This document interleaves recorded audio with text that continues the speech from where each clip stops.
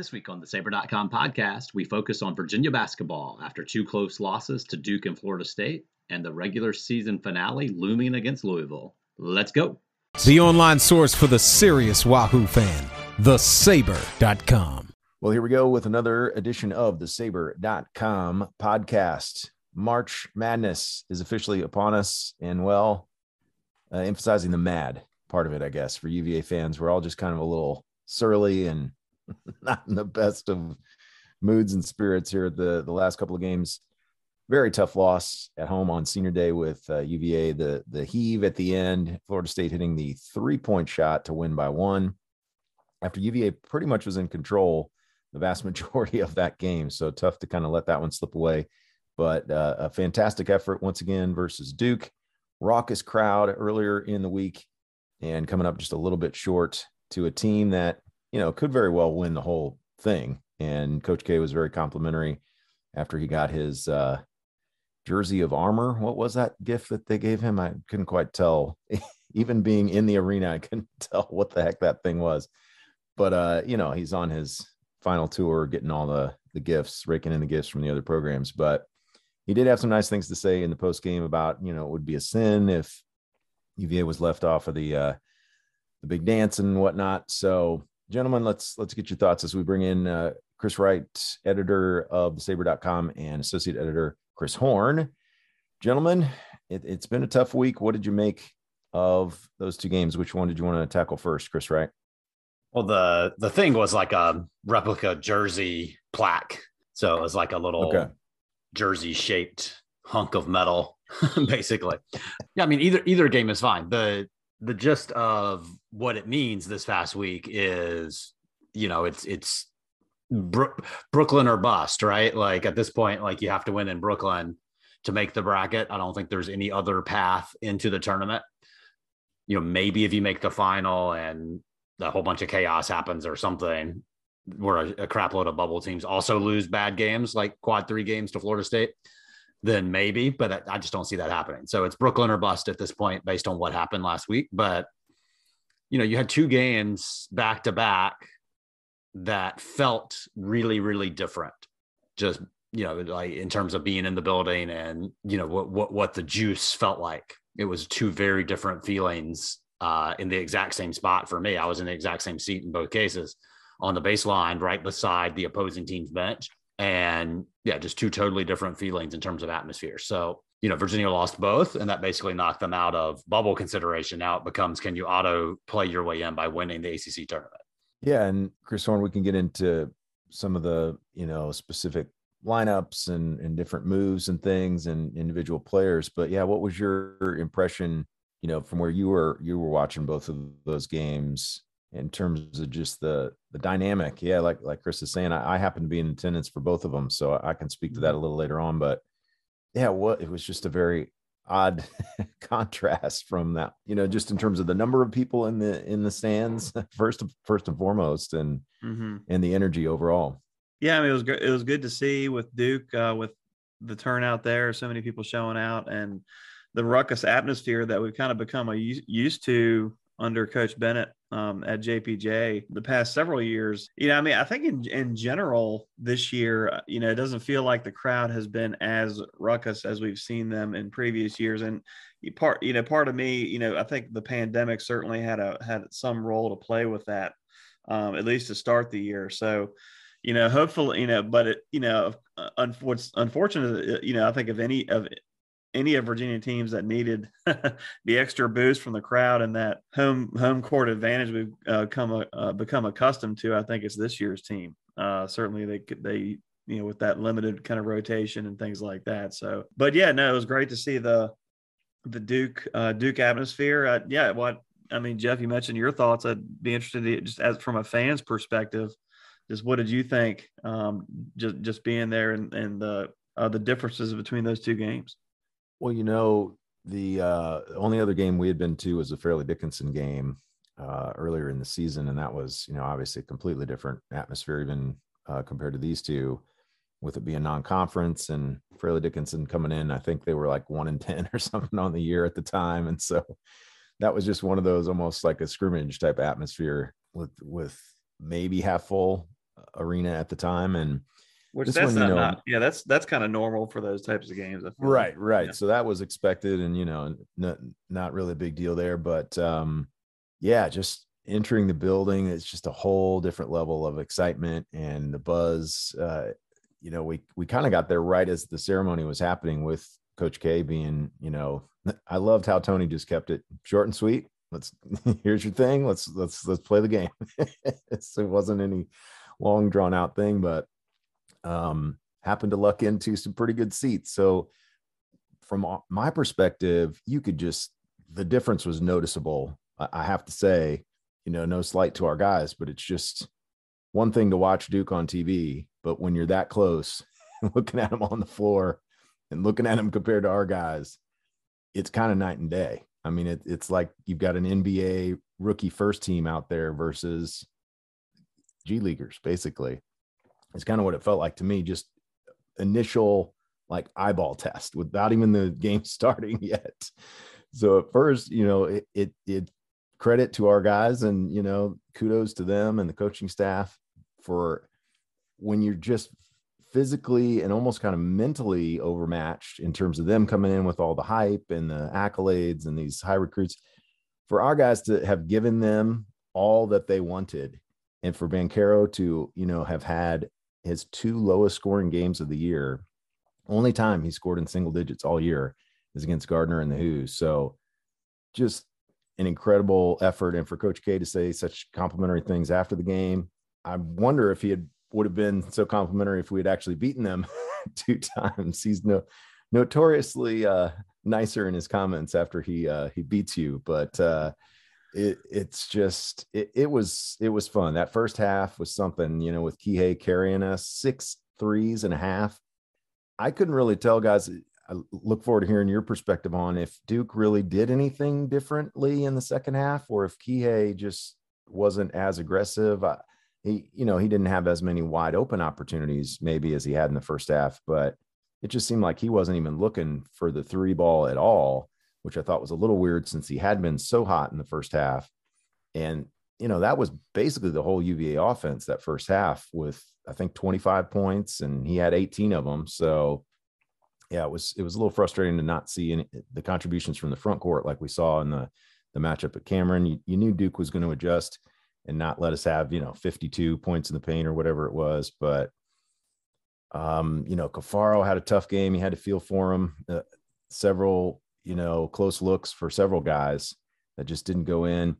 I thought, I was only like today or maybe yesterday, I finally got my voice back, and it's been a few days since that game. So I had to let the referees know my opinion on a few of their decisions along the way. Let's just put it that way. So, man, they let a lot of physical contact go, but then they would call some ticky-tack stuff. So it was one of those games where it was just hard for both teams, I think, to get a gauge on what can I do, what can I not do, how aggressive can I be? And UVA does not do well in those kind of environments over the years we've seen, where the refs are kind of caught in the middle of like, oh yeah, we'll call that one, but these hard fouls we're going to let go.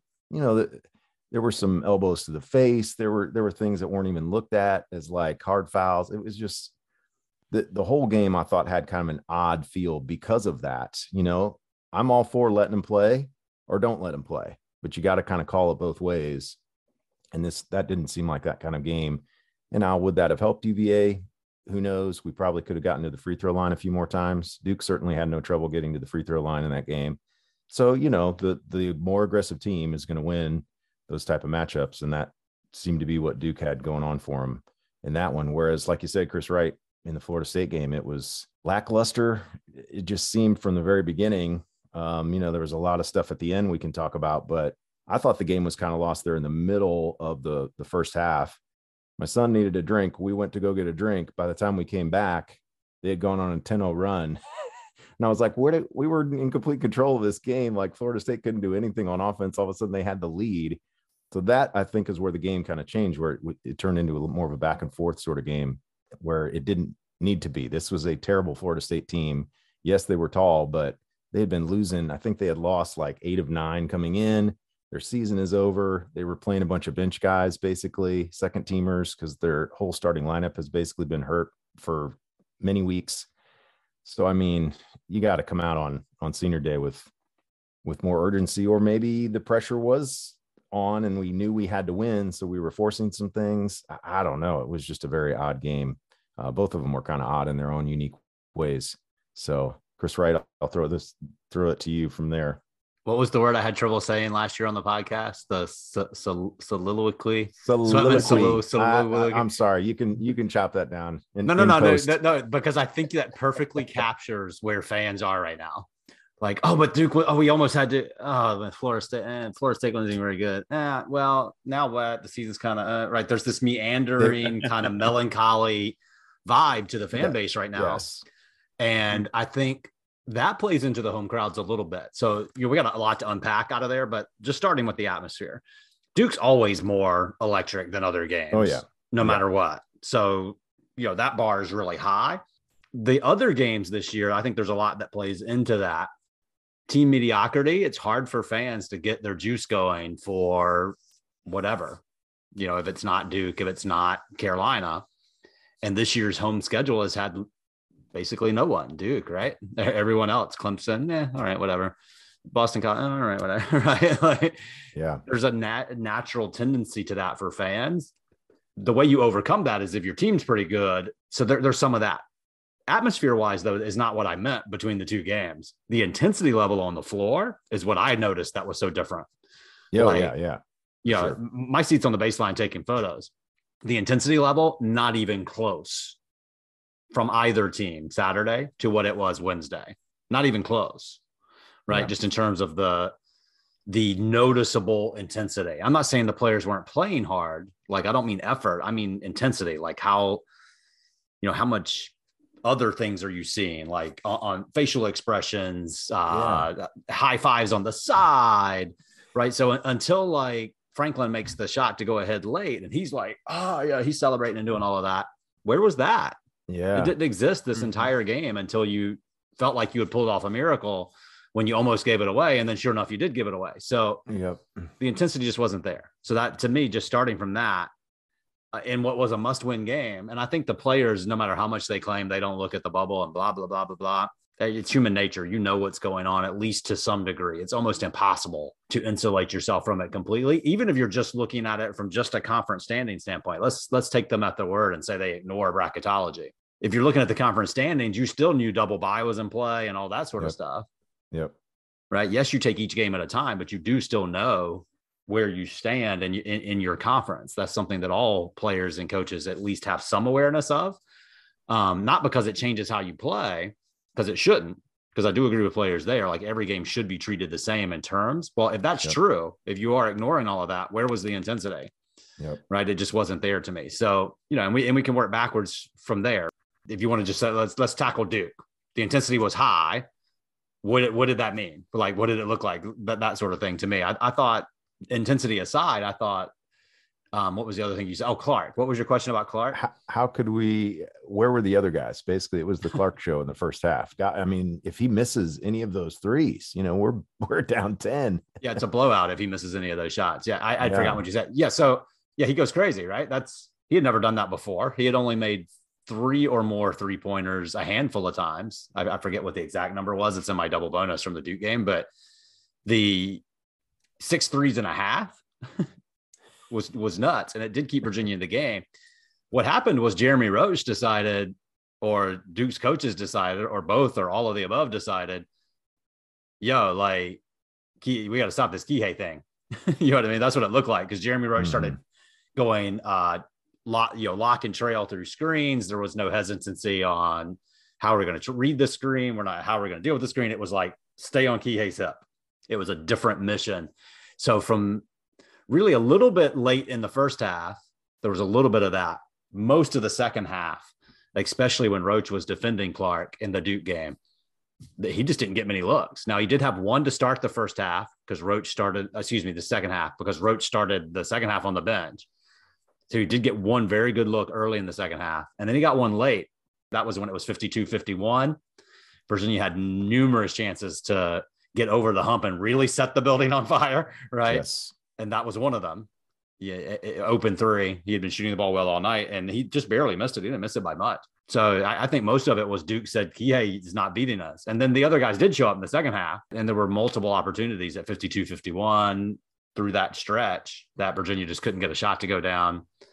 Or when they did, Duke matched it. Virginia couldn't get a stop, or however you want to frame it. But, the intensity level of that game was good, and the competitiveness level of that game was good. Kihei showing up big time was good. They just couldn't quite get over the hump in the Duke game specifically. Yeah, a couple of late timely threes there certainly helped Duke's cause. I'm pretty sure Banchero had more air balls than he had field goals. Who would have thought that? I counted 4. I was trying to adjust the crowd chant from DUI to air ball. Thought that was a little less tacky, but hey, the Who Crew is going to Who Crew. So yeah, that was something. But I'll throw this one to you, Chris Horn, in terms of the bigs. We'd had some progress, it felt like, with Caffaro and Shedrick, and the dynamic with Poppy starting and Shedrick really coming off the bench and coming into his own. Some double doubles. I think we said we were 8-1.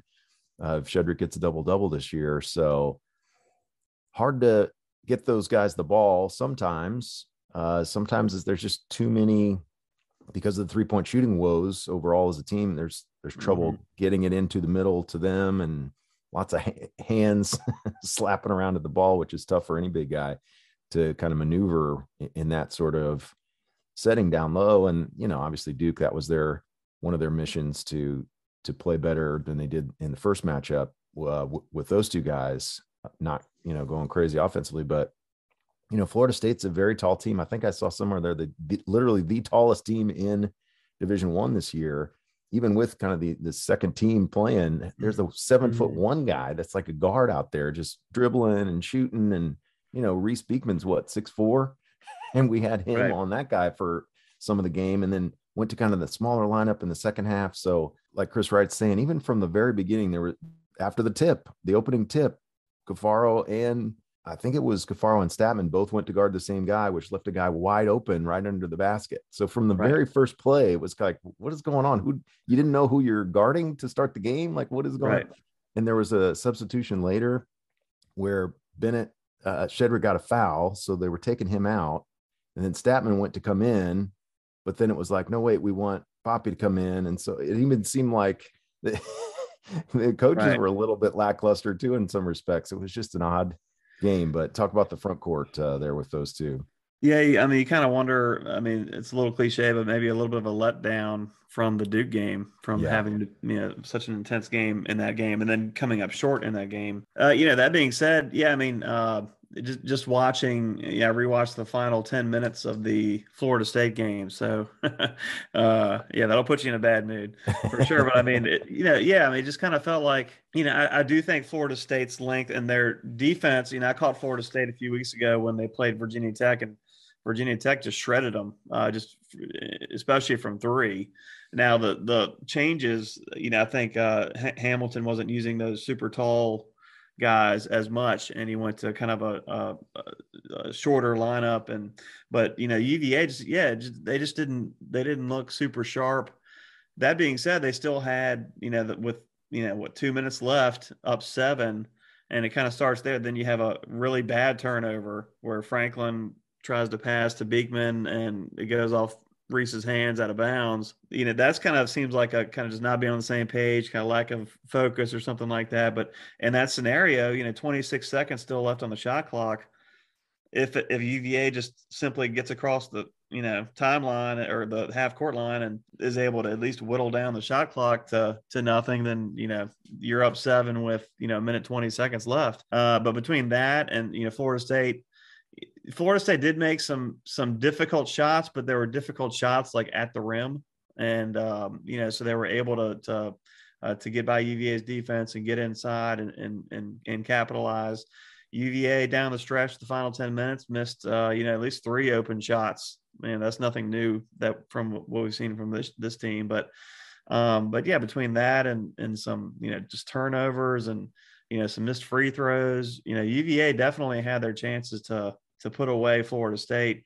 I do think Florida State, again, I think their defense contrasted from Virginia Tech a couple weeks ago, was better against Virginia. And I think the size factor did it did affect UVA's smaller guards like Franklin, Beekman, and especially Clark down the stretch. So, I think Florida State was playing tough, but, still UVA had to really do some things to really help Florida State. And unfortunately they did, beginning with that, the final 2 minutes with that turnover, just an easy pass to Beekman. And, he wasn't ready for it or thought he was about to let, Franklin bring it up himself or something like that. Whatever happened, just an unforced error to give the ball back. And then, yes, I mean, UVA definitely, had their chances. I think I've looked at the final, the buzzer beater like 50 times, wondering what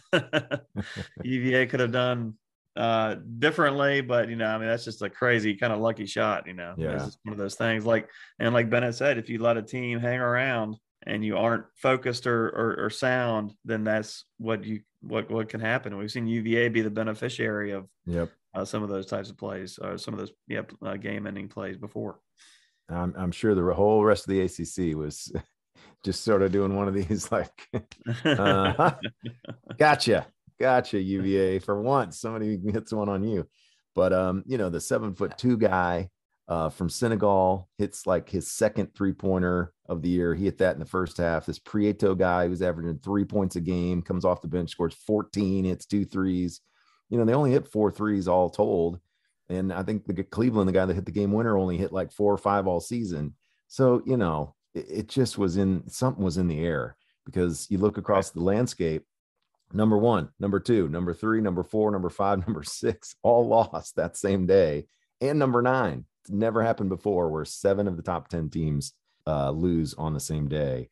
So bad for Clark and Statman. I just want to say, senior day, Statman gets the start, plays 31 minutes, ends up getting 1 3-pointer. Basically, that was his 3 points, 2 assists, 1 rebound. Clark plays all 40 minutes. I would have never guessed until I saw it in the box score that he was 3 of 16. It didn't seem like he had as many shots as Gardner. Maybe he took them all during that time when I went to get my son the drink there. But, 0 for 4 on threes, as hot as he was, as well as he played against Duke. It was just tough to see him kind of go out that way in his final home game. Although we might get a home game or 2 in the NIT, right? Chris, right? Is that how that shakes out? If we're the higher seed? Right now, they would not be a higher seed in the NIT. So, oh boy. I don't think fans that are counting on that understand that if you're not first 4 out, you're not going to be a top seed in the NIT, and then maybe a 2 seed, maybe. But right now, that would be on the borderline of that. So beat Louisville. That could be a question too. Those guys have been playing better. So yeah, beat Louisville. Virginia's been good in that building, but there was a theme warning that Chris just kind of hit on there. 2 late game defensive collapses, basically, right? So Griffin scored 10 points in the last 5 minutes. Cleveland scored 10 points in the last 2.5 minutes.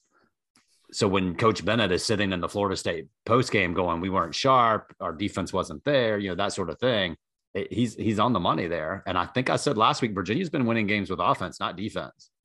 So if there's anything more frustrating about this season than anything, at least I bet to the coaches, is that the defense it's not even on the planet it needs to be on. Yeah, I think you could argue it's not even in the solar system it needs to be in. Like, it's not consistent. It's gotten better, right? Like, I get it. And I know, listen, there are ways that they could have maybe leaned into offense, done this, all of that. Like, I get all of the fan up and downs. But listen, I always say you have to judge it by what Coach Bennett and Coach Williford and those guys are thinking. They're going to start with defense first. And the defense is not good. And it's not consistently good. It's better, but it's still not good, because look at the end of that Florida State game, right? Everybody's up in arms about the final play. What could have Virginia done different? I think that's what you asked, right? Like, so Virginia put a tall player on the inbounds pass. Florida State screened that person, screened Shedrick to free up the vision for the passer. Was that the wrong approach? Is the argument there? Cody Statman's in no man's land. I totally agree with that. I don't understand why Cody Statman needed to be as high up as he needed to be. Guarding the inbounder, pretty standard fare. That part, okay, fine, whatever. Like that part I seems thought fine to maybe me. Sports, Shedrick left. Yeah, I thought maybe Shedrick left his feet. He did. Like he almost went for the fake when you got to wait till the guy throws the ball, right? Almost. I don't know. He was coming over a screen. He jumped early. High stress, high whatever situation, crap happens. Right. To me, here's the point I want to get to, though. The issue with that last play, everyone keeps saying, where was Armaan Franklin? You want to know where Armaan Franklin was? He was dealing with Jayden Gardner's responsibility. Jayden Gardner was in no man's land, if you want to get right down to the point. So Florida State set up screen with Jayden Gardner's man. Clark recovered, so it was like a screen and a curl so you can catch and try to shoot on the run. That was the primary look on this play, not Cleveland. So that happens. Gardner helps briefly, but then never recovers to his player coming off the screen. It's only a 2-point game. You do have to guard that screen because if he throws it full court at the rim to one of those, to the tall guy, right? They keep saying tall guys, he lays it in or gets a short shot, whatever. You have to protect against that. Franklin was helping. If you go back and watch the replay, there is one baseline angle where you can see what I'm talking about. Like Franklin helped on that. That made him late getting to Cleveland. And then Cleveland did his job. Caught, turn, shot, all in one motion. Franklin did his job after that. 2 hands up. Shot went in. Right. But someone being lost on defense, that in a nutshell is this season to me. They don't have consistent defensive deals where possession after possession after possession, game after game after game, they're locked in. And they don't have the firepower to overcome it. So, fans want, put the shooters on the floor. You play it through offense. Again, that's potential. There's no guarantee that would have worked. So I don't want to have that argument. I just want to argue what we have seen, which is the defense isn't good enough. Go back to the possessions before that. Not only did Florida State score, they scored rapidly. Like there was no resistance at all. There was one where Gardner kind of was half-hearted on a hedge, on a show. Guy got downhill and scored. Right. And it was the only action of the possession. There was one where they set a ball screen. Franklin helped like he was supposed to, but then had an awful closeout, just lunged into the closeout. Cleveland ripped baseline, pulled up, made a shot. Just really, really poor defensive fundamentals, defensive awareness, all of that down the stretch. So you can argue all the things you want to argue about this whole season. To me, that's it. This program's identity is defense. It's making things hard on the other team. And you can see it at the end of the Duke game with Griffin. I thought had 2 fairly comfortable shots against Shedrick. Not great shots, but comfortable shots. And then Florida State had just no resistance on some of those shots until it got to the rim. I'm talking about the beginning of the action. At the rim, there was a guy there with his hand up or whatever. Listen, these are Division I athletes who've been playing basketball their whole life. If you think they're all that uncomfortable with a dude near them at the rim after they've had basically carte blanche to get to that point, I got bad news for you. This is Division I. At that point, that play's over. So to me, that's it. Maybe they'll play this in the locker room. They'll be like, oh, who's that guy over there? Right. To reemphasize, I bet what the coaches are saying when they go through film of that Florida State game and the Duke game as well. Like I said, I thought the Griffin possessions, even the one against Statman where he just overpowered Statman, and it was a tough 2, but it was still like an aggressive, too easy. There wasn't a lot of action to get him into that. It was just mano a mano, boom. If you're going to hang your hat on defense, you got to be better at defense. Yeah. Yeah, and that's why I was wondering about maybe we saw some letdown there. And back to Griffin, watching Duke earlier in the season, he's made those kinds of shots. So he's 50% you have to know that from 3 on the year, right? Something like that. Yeah, I mean, and he's made shots like in those like scenarios. And those were in rhythm. That's what I mean by comfortable. They were very rhythmic. Right. Yeah. And so if he gets he doesn't have the quickest release, but if he gets a shot like that, then with that percentage, there's a good chance that it's going to go down. But against Florida State, is again watching that. To Chris's point, those easy baskets, or not those baskets where they were easily able to get to the basket, and tough shots at the rim. But as Chris mentioned, you can't really count on them missing too many of those. But just simple kind of screen and dives to the basket. I mean, that killed UVA. I think Prieto ran those like 3 times at least, and all 3 times was able to get right to the basket. And as good as Jayden has been, as impressive as I've been, and he deserves a lot of credit for his hard work. And as far as he's come defensively, I didn't think he was very good on those in the final few minutes. His defense didn't seem to be as sharp. That's kind of why earlier I was wondering, okay, maybe the Duke game just took a lot out of the team heading into Florida State, which, again, with so much to play for, that's unfortunate. But I guess when you have kind of a limited rotation as well, then stuff like that can happen. But yeah, the defense just really wasn't there. But even with that, UVA still had to have that, careless turnover, out of bounds, missed free throws. Virginia had at least 3 good open looks in the final 7-8 minutes. If they can get any of those to go, if Franklin can make both of his foul shots in the final, with 13 seconds left, so much Virginia had to do to lose the game. But still, for sure, the defense and yeah, I mean, I guess Chris, I'm anxious to hear your answer. What do you think? So, I mean, the coaches have emphasized defense, and we've been seeing the same kind of inconsistency all year long. So, for you, is that how disappointing or discouraging is that, kind of looking towards next season? I guess just the fact that it hasn't been where we thought it could be. We've seen some flashes, but just not the consistency we're used to seeing. Not at all concerning. Mm-hmm. I mean, I'm just that one, it's months from now. So some of the guys that aren't here will be. Some of the guys that are here now may not be. Some of the guys, who have not had a true off season with Mike Curtis, right? Because the previous summer was pandemic summer. This summer, some of them didn't get here until late in terms of Milicic and guys like that. So just not worried about it. So a lot of stuff's going to change between now and next season. But beyond that, we've talked about this on the message boards over time, right? There seem to be these little pockets of time where things improve. So from 0 to 250 minutes, guys stink, right? In career minutes, right? 250 to 500, start seeing signs. 500 to 800 starts getting pretty good with some inconsistencies. That's 800 to 1,000 starts looking great. 1,000 minutes up in the system, guys start suffocating other teams, right? Other than Clark, who on this team has any of those minutes? No one. Beekman, I guess, is now over 1,000 minutes. He's the best defender on the team, somewhere halfway through last season, halfway that 500 to 800 minutes mark. He started looking like the best defender on the team, and that's only continued. He had foul trouble against Florida State. That was costly. But in general, he's the best defender on the team in terms of both on ball and off ball. He still has a little work to do off ball, but he's the best defender. Who else besides those two of those minutes? Cafaro is now at 750-ish for his career. Shedrick's at 600 and something for his career. Franklin and Gardner are at whatever their minutes are for this year here at this school and in this system, even though Franklin played Indiana pack line, it's just different. No one else does. Even Statman, as long as he's been here, practice minutes aren't the same thing as game minutes. So to me, I'm not worried about next season's defense because there are going to be at least some guys on the floor at all times that are going to be more in the 1,000 and up minutes range than the opposite, which is 800 or less minutes range. And I think that's where the inconsistency comes from. It's not I say this a lot. It's not a mythical defense. It's not hard. It's hard to do it all the time. That's true of any defense. The pack line's not any different in that sense. You see Duke's freshmen, mess up their defense all the time. It happens.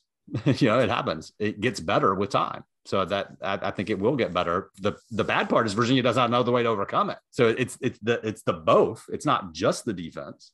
It's the both. They don't have a way to overcome it when they can't shoot or they can't get to the free throw line or Florida State switched a lot. That's something I thought showed up in both games. They don't really have a switch beater. You know what I mean? Somebody can just go get you a bucket against a switch. Yep. Gardner can kind of do that, but who else can go just get a bucket against a switch all the time? So lots of things that are happening at once that you're trying to squeeze that orange or wring the towel, like we said last week, that they've gotten a lot out of this group, but there are still limitations that inconsistency can cost them a game like Florida State. It also makes you appreciate what we've had in years past where you have a guy like Hunter or Harris or Brogdon. I mean, we've had some pretty good bucket getters when you're, 5 seconds left in the shot clock. Here, you do something with it. Well, and Jerome for sure. Yeah. Even if it wasn't a bucket, he could get a switch and then make something happen in terms of somebody's going to get a decent shot here. Kihei has some of that. Kihei's been really good at that at times, but he can't necessarily go beat all switches by himself because he can get blocked from behind because of his size, that sort of thing. It just kind of is what it is. But, he can sort of do it. Gardner can sort of do it. But there are certain types of matchups that can slow those guys down even on switches.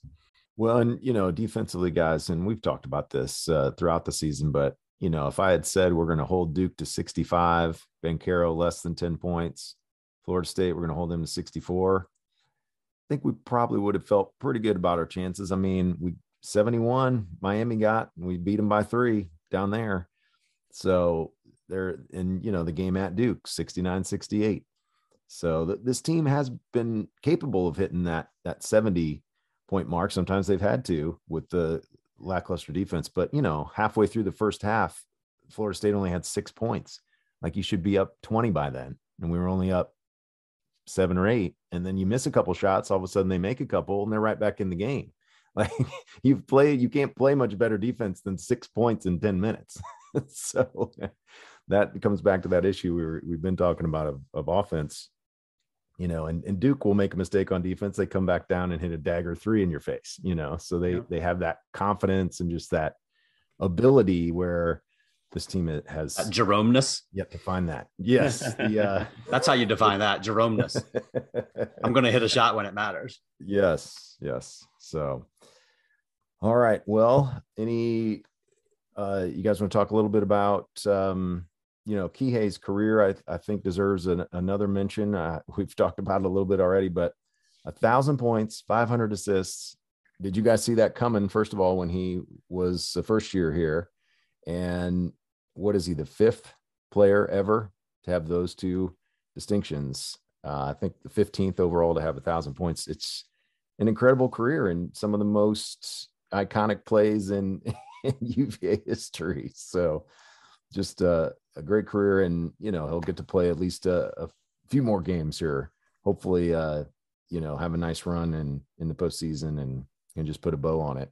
He was going out with a bang. It looked like in that Duke first half, where, hey, my last week here, I'm gonna light somebody up, and then unfortunately they didn't get the win. So I know Kihei's future is a little bit up in the air. There was the quote in the Richmond Times where he's like, he hadn't decided yet, but then all the production around his final home game, so former teammates, video messages, and all that kind of stuff seemed to indicate he's leaving. You mentioned it, that during the game or the replay you were watching, the announcer is going, oh, Kihei should definitely come back another year and improve his professional chances and all that sort of stuff. And I'm sitting there going, I don't see that. Like, how can he improve his professional standing by coming back another year? What's else is he going to prove? He's one of 5 guys who's ever done this. He's played, a quintillion minutes. Like, his role's not going to change. He's played every role he could possibly play here. To sidekick his first year, to leading man his second year, to him and Huff, the experienced carriers of the pandemic year while they were mixing in all those other pieces, Beekman and Murphy and Hauser around them. And then the, kind of spot up, give this team some 3 option vibe off the ball. His 4th year, he's kind of done, but like leading off the ball guy versus supporting off the ball guy is his first year. So he's really played every role he can play. Like, how's he going to improve his professional standing? Like, I just don't see it. I don't see that part of it. Now, if he wants to stay and work on a professional degree and talk about, closing his career differently, with this great incoming class coming in, he wants to go out kind of the same way he came in.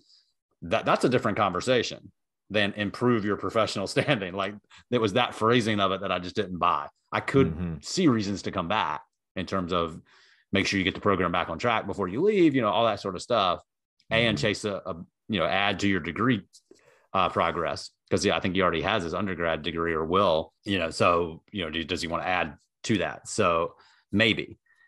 The other option, of course, is to go play somewhere else, meaning take the 5th year somewhere else. I guess that's on the table if he wants to play closer to home, and or if name, image, and likeness were to pay him a big chunk somewhere else. So I guess that's maybe on the table. For whatever reason, I don't get that vibe, but maybe I'm just reading it wrong. Then the third option is obviously go pro. I think he can play professional basketball somewhere next year, G League, overseas. There are all kinds of options other than just the NBA, right? Like, I don't see the NBA. I just don't. And that's okay. Like, guess what? There's a whole lot of dudes out there that aren't good enough to play in the NBA that are really, really, really good at basketball. You're not a failure if you don't make the NBA. So I'm not saying it that way. I'm just saying I just don't see it for that. The way that league is currently structured, it's different than when Muggsy Bogues played or whatever. You know what I mean? Yeah. So fine. if the NBA is not on the table, there are other things. The Philippines keeps coming up on the message boards because of his heritage. He could go to the Philippines, and it's not the highest paying professional basketball league. He could probably make more money elsewhere, but his off the court side in the Philippines, considering his heritage, who knows what the limit is there. And you want to talk about name, image, and likeness as a professional in the Philippines with that heritage, like, he may have a decent path there if nothing else. So yeah, he has decisions to make. I'm sure what he's thinking right now is, let's own the Yum Center again.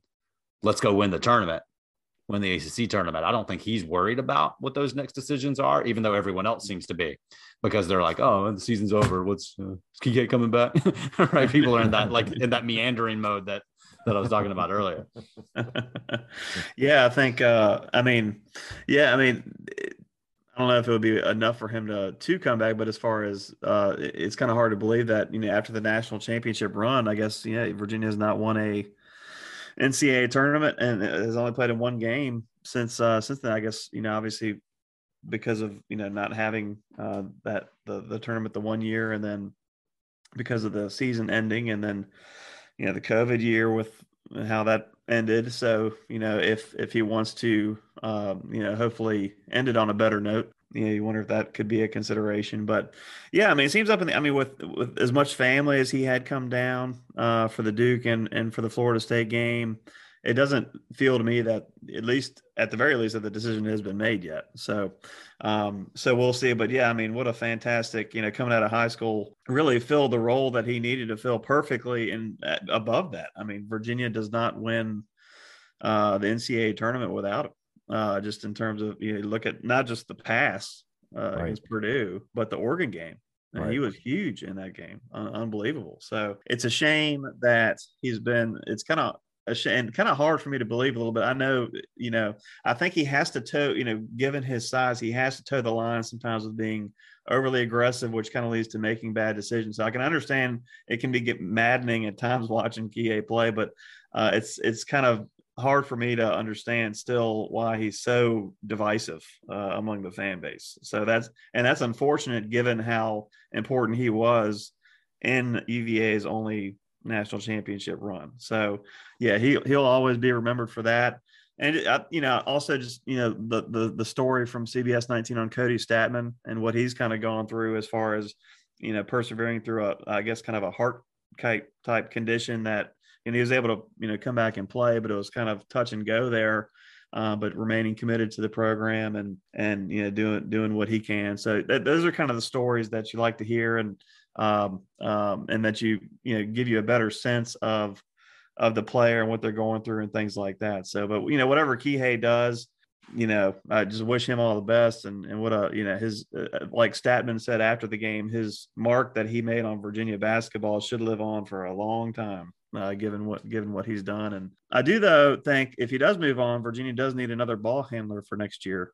They have Beekman, but, and Armand is okay, but he's kind of had some spotty moments here in terms of ball handling when guys get up on him. So that could be an interesting topic for postseason if Kihei doesn't come back. But no, just it was unfortunate those guys can come away with a win against FSU on Saturday. But who knows?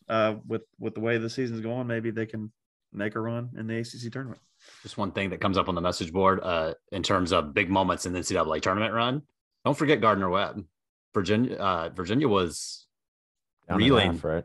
They were reeling late in that first half, and who hit a corner three to kind of go, yo, y'all, like, I wasn't here last year. I don't know what all this like panic is about. We're the better team here, man. Like, it had that kind of whatever it is about Kihei, right? Like, he's got something that his teams win a lot of games. Not as many this year as Virginia fans have wanted, but over the course of the time of him playing basketball, his teams win a lot of games. So that one was big, and it comes up on the message board a lot. That three against Gardner Webb seemed to give everybody a chance to breathe for a second, and then once they breathed, they were fine. They dominated the game really after that.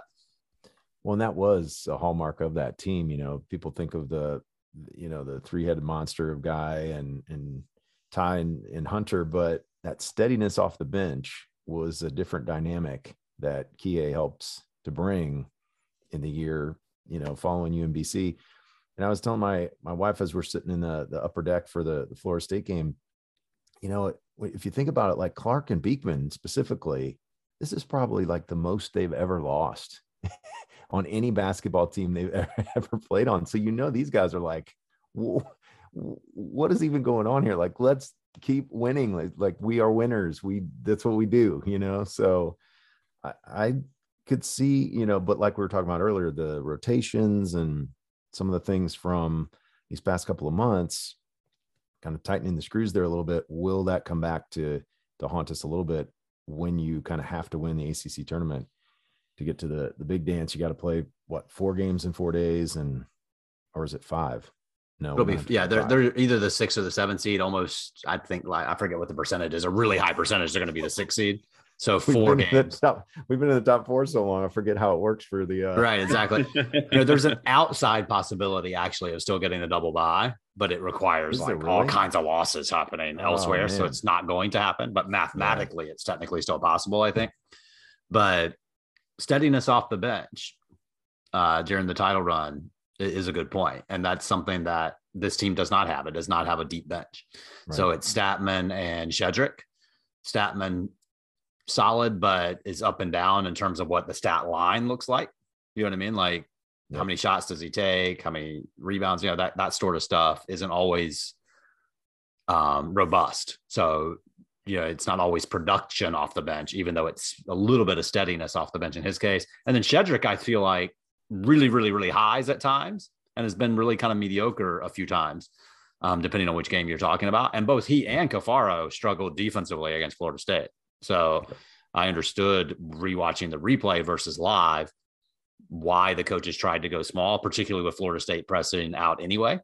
Mm-hmm. Those 2 guys really struggled defensively at times in the first 30 minutes. So I kind of understood it more looking back at it. But yeah, bench consistency. Because remember, up until when Cafaro was starting, when he went crazy against Virginia Tech, up until the Virginia Tech game, he was kind of up and down too in terms of production off the bench. So that's been a big story of the whole year is what happens off the bench. Is there enough? Will there be enough for 4 games in 4 days if they can even put themselves in that position, that sort of thing? Yeah. Well, and that something you said there brought to mind, is there any thought, and I know there probably isn't, but pack line is the pack line. But I think my expectation from the beginning of the year was Franklin, Beekman and Clark being such good on-ball defenders. Franklin obviously was kind of a question mark in the mix, but having those 3 guys put more and more pressure on whatever front court we were playing and almost reverse the pack line somehow and just keep more pressure than we've had in years past, because that was the strength of this particular team defensively. I don't know. Is there time to even switch that up in at this point, since we're in kind of desperation mode at this point in the season, or not? Switch it up to what? Just no gaps, full court defense. Press, full court press. Yeah, I mean they one man press a lot. Yeah, they one man press a lot, right? With either Kihei or Beekman or Franklin picking the ball up by themselves. But if you mean like full court pressure with the one man never seems to do much. Well, the one man is designed. The one man is designed to shorten the clock. Okay, it's a 30-second clock. If you don't start until 22 seconds. The other 4 guys on the floor don't have to be as consistent with their help and their movement and all that. Yeah. Like, that's the point. Could they go full court pressure?